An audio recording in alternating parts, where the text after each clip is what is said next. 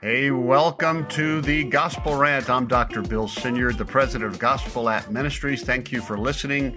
We are going through the Sermon on the Mount right now, and we're still at the first of the Beatitudes. We're taking a lot of time on that one because we want to explain and dig into the meaning of blessed be. He'll say that 9 times. Jesus will. So we want to be able to get that pretty clear. And I think we have something on our mind, and I think you'll appreciate it. All right, so it's time for us to wrap up our examination of the first Beatitude, the capstone of the Beatitudes, as chapter 5, verse 3. And we're going to come up with a translation that helps us understand, I think, really well, the subtlety of what Jesus was saying and the difference it makes to real people, particularly people who feel like or who felt like there's just no hope for them, right? And maybe that's you. Maybe you've come to this podcast and you just feel like an outie related to God. You feel like he's disappointed in you. You feel like you haven't lived up to his expectations. And you feel like Christianity, this relationship with him, this love relationship might be for other people who've done better, who are more righteous, who are more pure, whatever it might be, but not you. Oh my goodness, this would be such good news for you. And the key is to come up with an English word that captures makarios or ashrei. And typical translation is blessed or blessed be, happy, fortunate, even flourishing. And all of those words capture, they're good, capture some of the feeling of makarios, but I think we can do better. There's another word that I believe captures another subtle aspect of Jesus' meaning. From the Old Testament equivalent ashrei, we understand that at its core, it's an assessment of the state of the individual as seen from others around them. So how do others see this person? Does that make sense? Fortunate comes close, even flourishing, but I'm going to toss out enviable. Enviable picks up the idea that there's something about this person's well-being and state that motivates them to want to do the same thing, right? To receive the same blessing. If it were said that the person is enviable, that implies that others are wanting the same blessing, wanting to be like them. They're seeing that person as having it and they want it, right? There's a movement to the word that goes beyond blessed or happy or even flourishing, even though there's overlap. So I like enviable from a narrative point of view. Jesus is looking at the tokoi in spirit who are anything but enviable. No one wants to be them or where they are as unenviable as possible. Matter of fact, in that culture, they would have been considered cursed. So it's a greater statement than even saying fortunate or happy, because something has happened to make them now social influencers, enviable. Being with Jesus in a special way, unique way, and Jesus being with them somehow in a mysterious, miraculous, life-changing way makes the unenviable enviable. Now, I've looked for another ancient Greek equivalent to the word enviable, and I can't find one that really is spot on. There are ancient Greek words that reflect envy that would be negative, that's spoken against, right, a sin, but none that I can find that speak of the positive, influencing aspect of being enviable. And remember, again, using ashrei as our template, there are 2 ways to gain that state with God, where you would reach the status of being envied. Right, the Joneses keeping up with the Joneses. First, you have depended upon God enough. You've kept and delighted in the Torah enough. You've given enough to the poor. You've been righteous enough. You've been just and fair and hospitable enough. And so, makarios, ashrei are you because you fill in the blank enough. And so God rewarded you. Or 2, God unilaterally chooses you, forgives your sins, draws you close to him, or sets up his messianic kingdom over you, and you're in that kingdom. And if it's the latter, you begin to reflect the righteousness of the King God by loving him and loving your neighbor more, because you're in this atmosphere of the messianic king.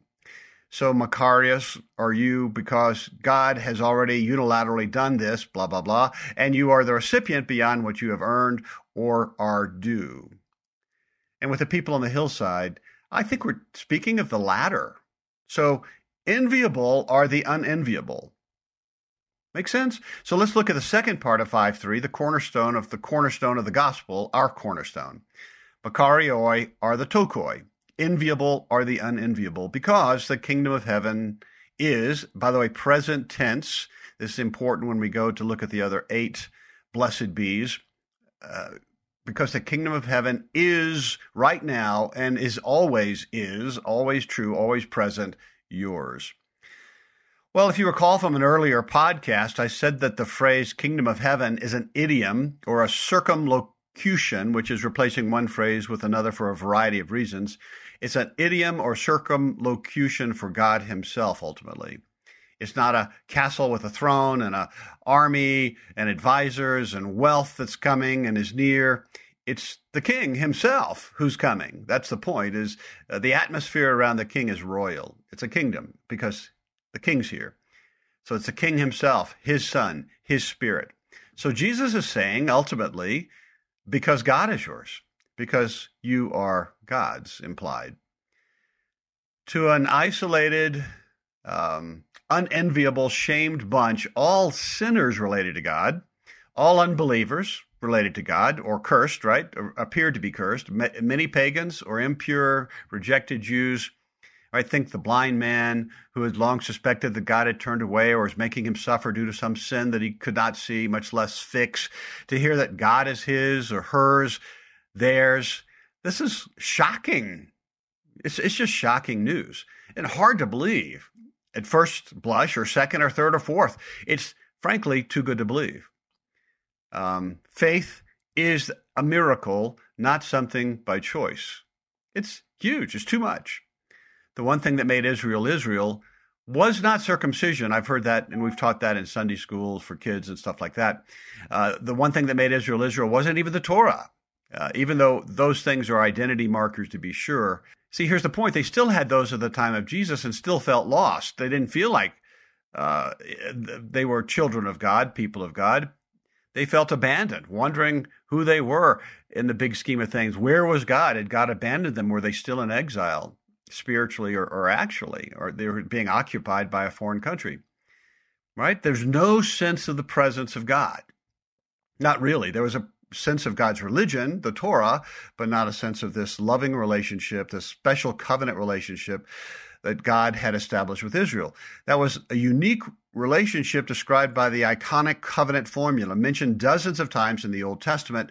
I am your God and you are my people. I mean, do a search for that. It's all over the place. I am your God and you are my people. That's what made Israel with a specific, special relationship, intimate relationship, covenant relationship with God. That's the thing that made Israel Israel. The promise of this relationship with God and related his favor. And now Jesus this is what I'm suggesting to you, is boldly and importantly saying that these people, Jews, good and bad, quote unquote, Greeks, rich, poor, the unfaithful, the sick, all of these, he's proclaiming that they're gods, just like Abraham was proclaimed to be gods and under his favor. Interesting? And importantly, as importantly, God is theirs. This is a proclamation of a new covenant, using terminology related to the old covenant. So you're my people, and I'm your God, and we are good. You are Ashrei because you are now in this relationship, and God's saying, I made it so. Jesus is saying, because of me.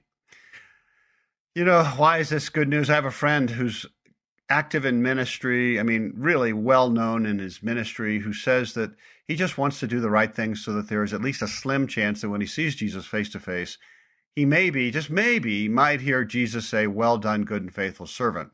You're my beloved child with whom I'm well pleased. Or at least have a shot at it, he says, and the crowds usually laugh.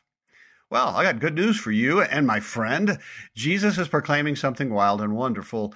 It's to those who should not expect it, who definitely didn't earn it, sinners, that he's going to say over, you are my beloved children, and I am so pleased with you, not because of your sin or lack of righteousness or even the righteousness that you do have, but Jesus is saying because of my righteousness and the cross. It's all because of Jesus. Jesus is going to the cross so he can proclaim a people Ashrei. And those people that he does that to are enviable. Make sense?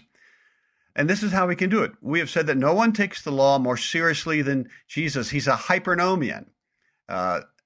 Nothing's bigger than the law, in a sense, right? Humanly speaking. So how can he seemingly wash it all away in one fell swoop and apply covenant to these people? Is this a new social justice gospel where Jesus is now giving a new standard, a pass for sinners, a pass for outies, because it just seems like a good and loving thing to do, and that's what Jesus would do? No, absolutely not. This is his plan. He's going to the cross to fully take all of the judgments of the whole Torah seriously. He's going to go to the place of these sinners in their courtroom, in their trial, and be declared guilty of all charges, celestial treason, be condemned and perish to satisfy the justice of the universe. And so he can look at these people now before those tragic events will happen in a short 3 years' time and say, you sinners, tokoi and spirits, the broken, the helpless, the powerless, you whose lives have treated them unfairly, others have treated you unfairly, you don't have any hope of relief, you don't have any refuge, you're not going to be able to heal yourself, you're going to still be stuck, isolated and cursed, or think you are. You just got no shot at improving where you are. You can't rip off your shame like a Band-Aid. You can't be happy. And your ashrei is right here, in my face, in my eyes, in my smile, in my hug, in my kiss. It's near and available because I'm near and available. It's you who are God's, right? You take advantage of that. Come, you're in my presence. It's you who are God's and he is yours. So enter that rest from the Hebrews 4 perspective. Wow, it's crazy. Now, am I saying that they got it when he said it? They started dancing. Some, maybe, I would like to think. But many, most, I don't think so. And this gets back to Bruner's thoughts. Jesus would have had to unleash an amazing power into the brains of these people, the defensive aspects of their midbrain where they trigger, where nothing has hurt them more than relationships, and they've got this fight, flight, freeze cycle going on with the relationship, particularly related to God. And they've developed these hard-crusted defensives in their brain. And so he has to unleash an amazing, redeeming, rescuing power for them to begin to feel his love. By the way, Ephesians 3, we still need power from God through the Holy Spirit in our inner being in order to begin to grasp how wide and high and long and deep is the love of Christ, right? And why do we need that? Because our brains fight against it. So I don't think they were able to without that power, and I don't know how that power rolled out, but I really believe it did. But some were able to hear, maybe many, maybe most were able to hear something about them now being people of God and under his favor, that they were now part of covenant Israel. So I think their reaction would have been one of shock and fear, and for many, they would have derided it. They would have joked about it, I think. If humanly speaking, churches I've been at, right, unless Jesus' power was ripping through them, and then they got it, then they danced, then they smiled, then they laughed, then they followed Jesus, right? Well, we know from Matthew 7:28, some of the reaction. When Jesus had finished saying these things, the crowds were amazed at his teaching because he taught as one who had authority, not as their teachers of the law. When he came to, by the way, the teacher of the law would have preached with guilt. Here are the things you need to do if you're going to even earn any of God's favor. Jesus didn't teach that way. He extended God's favor and then said, live in it. Chapter 8, verse 1, when he came down from the mountainside, here it is, large crowds followed him. Matthew doesn't say everyone did, but it was extensive. I mean, this is a revival. This is revival language. They became disciples. Ekplesso, which is the amazed. It's a word talking about to cause to be filled with amazement to the point of being overwhelmed. And akalutheo, which is a large crowd, followed him, Matthew 8:1. This is the same word used in Matthew 4 when the disciples were powerfully and effectively called by Jesus to be his disciples. Remember, we went into that in some details. Because of this, when Jesus speaks, he's creating disciples, he's creating belief, he's creating faith, and people want to follow. He's not trying to convince them. He is, but that's not all he's doing. And we said that this calling so that the people would follow him as his disciples, not perfect by any stretch of the imagination. Come on, let me look at Peter, right? Remember, we said it was a miracle the size of the parting of the Red Sea. Jesus spoke and said, follow me. And they did. Something happened. There was a new creation. Jesus, the Spirit hovered over the chaos and void, Genesis 1, and there was life. Same outpouring of the Spirit and same entrance into a foretaste of Ashrei. Not perfect, a little bit. So the messy, tragic, self-focused, desperate, unloved, and unlovable crowd, the unenviables, now wanted to follow him and felt like they could, felt like it was okay, you know? It's a miracle. Do you know what a big deal this was? An unlikely launch meeting with an unlikely, messy launch leadership team, and yet they followed. And Jesus was pleased. That's what he came for. This crowd was unsure, no doubt, what they heard and what it means. But like the blind man who can now see, even though they can't explain it, they're in. Well, you see why I said along with Bruner that this is the nutshell of it all. There is no one excluded by race or sex or sin or unfortunate lifestyle, what's happened to them, what they've done, whether they've been faithful or not, past, present, or future, poor or rich, successful or not, blind or seeing. Bring your guilt and your shame and your need, your hunger, and your desire for justice, that the unfair things get fixed. I mean, if you've been subjected to racism, man, run to the embrace of Jesus. He knows nothing of that. I mean, nothing like that is going to come out of him. Just throw your lot on him. And you won't, because you've been so beat up in the past by these things, you're going to be hesitant unless the Holy Spirit is setting you free, unless you're being rescued. And run to the one who stands in the middle of your hill, right, wherever that is. And ask that he empower you, beg him to empower you to see, to hear, to know, to believe, to begin to feel loved. God, give me power through the Holy Spirit to make me feel your love. And then follow. And by the way, you will begin to want to follow. And if you're getting this for the first time or get it again after a long time, a long hiatus where you've fallen away, welcome back. Let us know, bill@gospel-app.com. It would be so encouraging for us and others that we can share your story with. So this important question, am I saying that Jesus is proclaiming a universal salvation? You know, it doesn't matter who you are and what you do or believe, everyone's in, no hell. You know, I wish that were the case. I do.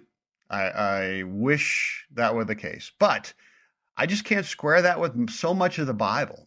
Now, first, let me say when we speak of this topic, it should never be just a rationalistic, theological, geeky, cold conversation, because we're speaking of the lives of real people who are no better or no worse than you or me, who may never experience Ashrei. We should be sad. We should be deeply troubled. This should be offensive in so many ways. And by the way, definitely offensive to speak of it with no emotion. We want those people to experience what we're experiencing, and it's tragic that they don't. So now, but having said that, if that is your question still, God bless you, but in so many ways, you're burying the headline. See, why aren't you as equally troubled that Jesus acclaimed this people, the people on the hillside that day, to be in a state of blissfulness, an enviable relationship with God that had been reserved for the righteous? Read the Old Testament. Those without sin, the repentant, those who were depending upon God. These folks, I would argue, probably weren't. And they certainly weren't doing it perfectly, neither are you or me. Nobody has. And there's no reason to think they were righteous, spiritually speaking, based on Torah. So he's not saying or modeling here that anyone or everyone is saved, but this is true. In God's arms then and now, you will find only the rescued and now loved Tokoi in spirit. That's all there are. When heaven's going to be filled with redeemed Tokoi in spirit. To put it in modern evangelicalism, heaven will be filled with redeemed sinners, people who shouldn't be there, people who didn't earn it. That's all there is. So the church looks like that's the people scattered on that hillside. That's our DNA. People, we should not be here. We haven't earned it. We didn't earn it, and we haven't earned it since. We're all here because Jesus earned it on our behalf. There should be great humility and openness to listen and talk and embrace and to proclaim. Old Testament, when God entered into a similar covenant with Abraham, with the Jews, it was the same. They weren't pure and righteous. They hadn't earned God's favor. They were tokoi in spirit. And he ushered them into that state of ashrei, enviableness, by his own choice, by his own power. It was unilateral. This is what God's pursuing heart is all about. This is what Jesus spoke about in Luke 4. He's going after the broken, the lost, the helpless, and dragging them, rescuing them from being unenviable and putting them into a place where they're enviable. So here's the contrast. In Jerusalem, the doors were flung open only for faithful Jews, right? A day and a half walk south. The so-called righteous Jews, the ones who, at least from a human perspective, look like they're depending upon God, they're loving their neighbor. It looks like they're all the things that Torah required, right? It's in Jerusalem, the doors are flung open for the clean, the pure, the righteous. But here in Galilee, this is so great. Listen, the doors are flung open for the unrighteous, all types and brands of humanity whom God has given ears to hear, the tokoi in spirit. No wonder our churches are so messy. They should be. These are the people that we're dragging in, people who, man, they're just relationally and spiritually, they're coming from total unenviableness, and all of a sudden they're enviable. You can understand why there's so many issues and so many mistakes and so many faux pas. But what I'm presenting here is two movements, right? Jerusalem versus Galilee, two hills, two kings, two priests, two temples. In Jerusalem, the temple of God; in Galilee, Jesus. And as soon as the Spirit goes out, we become temples of the Spirit. So two movements, they are contrasting, they compete, and one of those movements is going to change the world. I'll let you decide. So I believe, based upon Matthew 8:1, that on that special day, the Spirit went out along with Jesus' words, and a revival started, kicked in, initiated, where many on that hillside, very surprising, were grabbed. They were given new hearts. They came to believe something, maybe a little or a lot. They didn't know much, right? They just didn't. There were lots of questions after the Sermon on the Mount, but they were put on a path that led to true salvation. Or maybe they were in salvation and they were able to understand it more as they followed along with Jesus. But it certainly wasn't what they came for. I don't think they were looking to come to be saved or to become Jewish in this particular case. They didn't leave righteous or theologically more pure or circumcised, right, or baptized. They left experiencing a little of the enviable state that God had intended men and women and boys and girls to experience. Think Adam and Eve pre-fall. And none of them, like me, ever deserved it or saw it coming or pursued it, like me, and all had a hard time, I'm guessing, putting all of the puzzle pieces together. They were shocked, Matthew says, and they danced a little, maybe a lot. This was ridiculous good news. Not only was the Sermon on the Mount remarkable due to the teaching, brilliant, but it was powerful and changed those outsiders into insiders, and specifically people who really wanted to be in the presence of Jesus, who wanted to see his face, to see his smile, to hear him explain some of this crazy stuff, meaning they were Jesus followers, right? That's what a disciple is. And you've likely felt it before, and maybe not for a long time, but you're feeling it now, right? Unenviable men and women, Jesus is saying, hear me now. You are now most fortunate ones because you're with me, right? Makarios, here today. So look into my eyes, drink it in. You can. Real Makarios is in me and is only accessed through me and my spirit. But you hear that now, don't you? You likely were told or came to believe that you would never be given the gift of such Makarios from God, not you, that it was exclusive to the righteous perfect in Jerusalem. I have never met one of those, by the way. But here you are in the honored presence of God, in my presence, not because you're good or worthy or pure or trust in God or have depended upon God, or you're open to this gift or aware of your neediness, really, or you've pursued wisdom, and you're certainly not free from sin. And yet here you are, and you're invited here, A-listed, because I say so, because of me. And you can't lose that. Though I have healed some of you and of your immediate ailments, look around. You are still the gathering of the sick and infirm, the shame and shaming, the oppressed, helpless, the failures, the serial sinners, those who are dying, tokoi in spirit, all. The difference is that you are now surprisingly drawn near to the God who cares, who knows you, who has a deep compassion, splagnizomai. That's the Greek word for the compassion of God, where he's moved to rescue. This makes you enviable. You're here, Lifnei Elohim, a Hebrew idiom for being in front of his face. You're in front of the face of God because I'm here and you're looking at my face. You're more honored than you have ever felt, more than so many others before you. But you have a story you can tell your kids. Feel my spirit. Come near. Open your clenched fists at last and receive me. Blessed are the poor in spirit, because theirs is the kingdom of heaven. Or enviable are the unenviable, because God is theirs. Or enviable are the traumatized, because God is there now. You are God's, and he is yours. Isn't that crazy? Enviable are the unenviable, because God is theirs and implied, and they are God's. All right, so it's time to present my screenplay. It's been a while for this first section of the Beatitudes. I'm hoping that you enjoy it, so I want to have that screenplay fleshed out for the entire Sermon on the Mount. And like I said, I'm hopefully doing a book on, a fictional book on Matthew, reconsidering or re-explaining or digging deeper into the Beatitudes 10 years after he wrote his gospel, and having some fun with that. More on that later. So here we go. The Beatitudes. Jesus was so busy in those early days. He and his disciples walked throughout the region of Galilee, from the Mediterranean coastal villages and ports to the towns and burbs in the hill country along the Megiddo Valley, and of course the cities along the lake.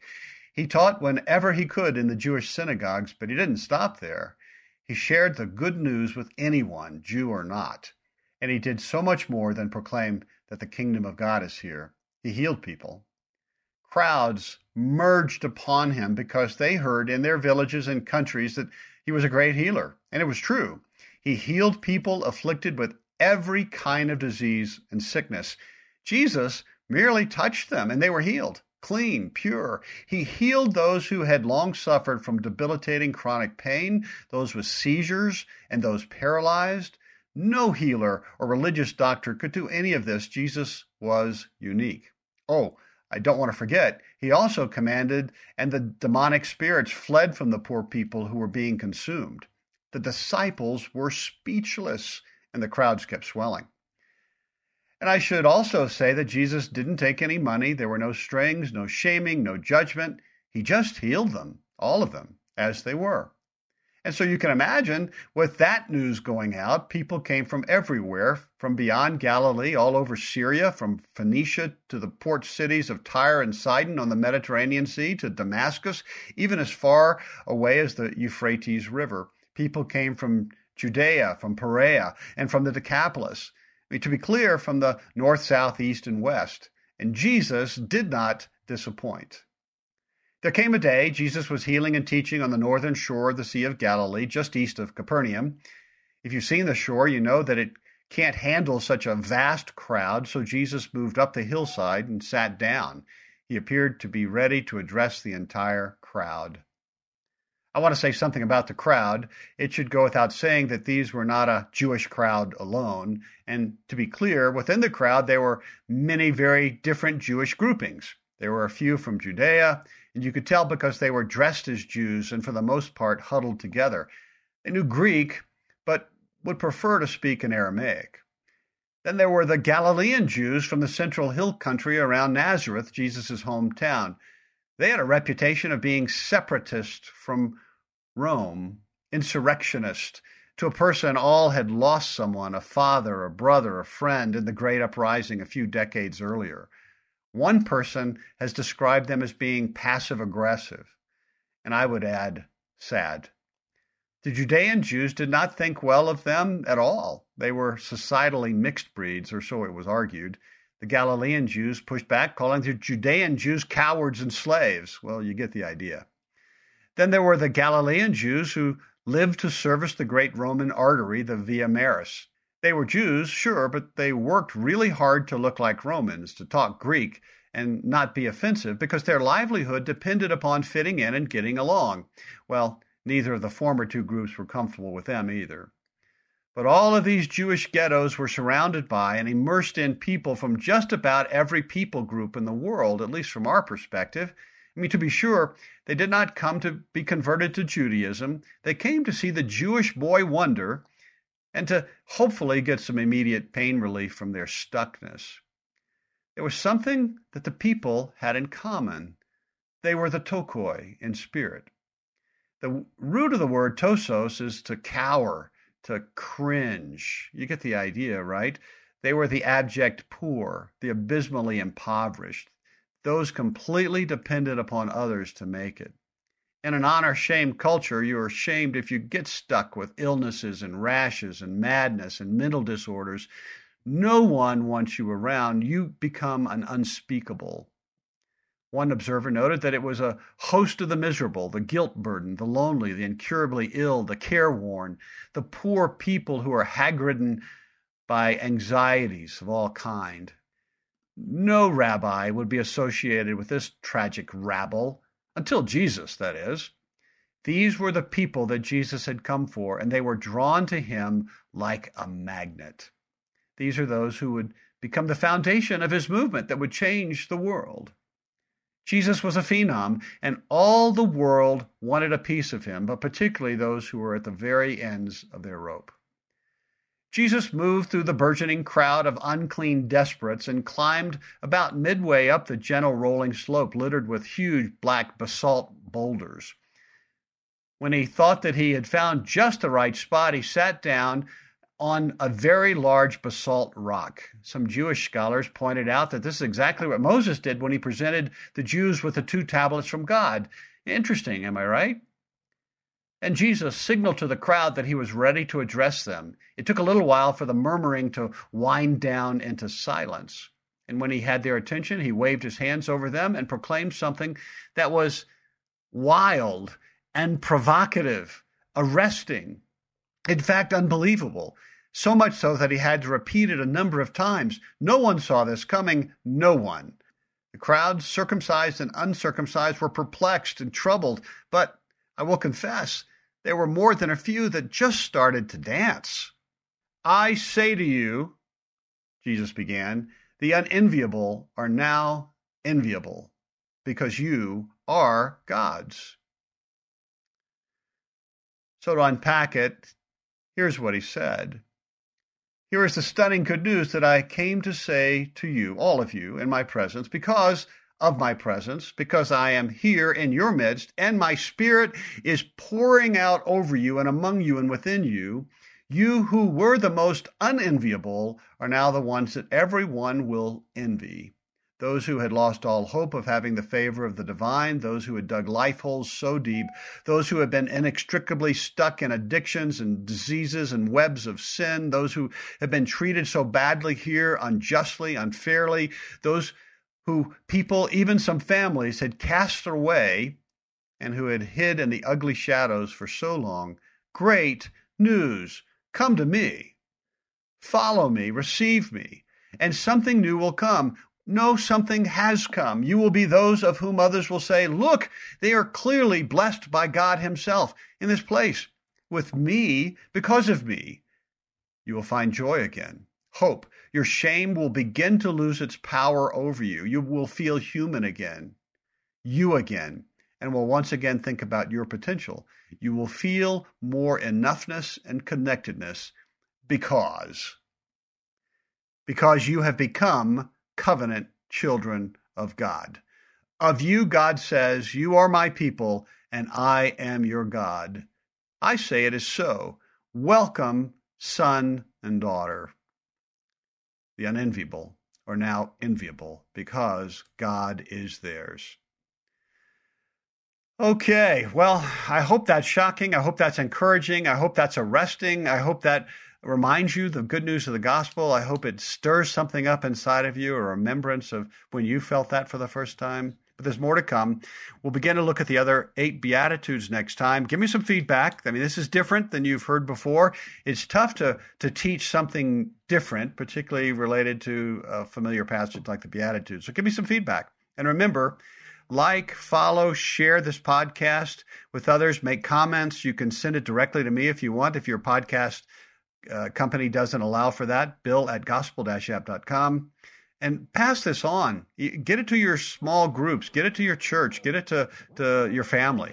Be a missionary that can do that and so change the lives of people you love. I think it's striking to tell people who have been leaving the church, flooding from the church because they feel shame. They feel that God is disappointed in them, or maybe even leaving churches making God disappointed in them, and to give them good news. Okay? Check out my Instagram, Gospel App, GOSPELAPP, one word. See you in the next Gospel Rant podcast. Take heart, child of God.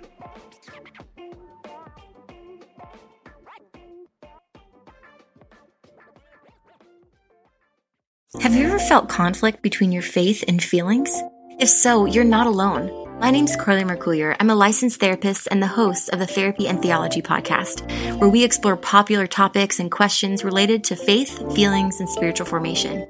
I want to invite you to join me every Thursday as we fearlessly name the complexities of our reality, grow in the awareness of who we are, and rediscover the power and purpose of our unique stories through the lens of the gospel. Subscribe today at lifeaudio.com.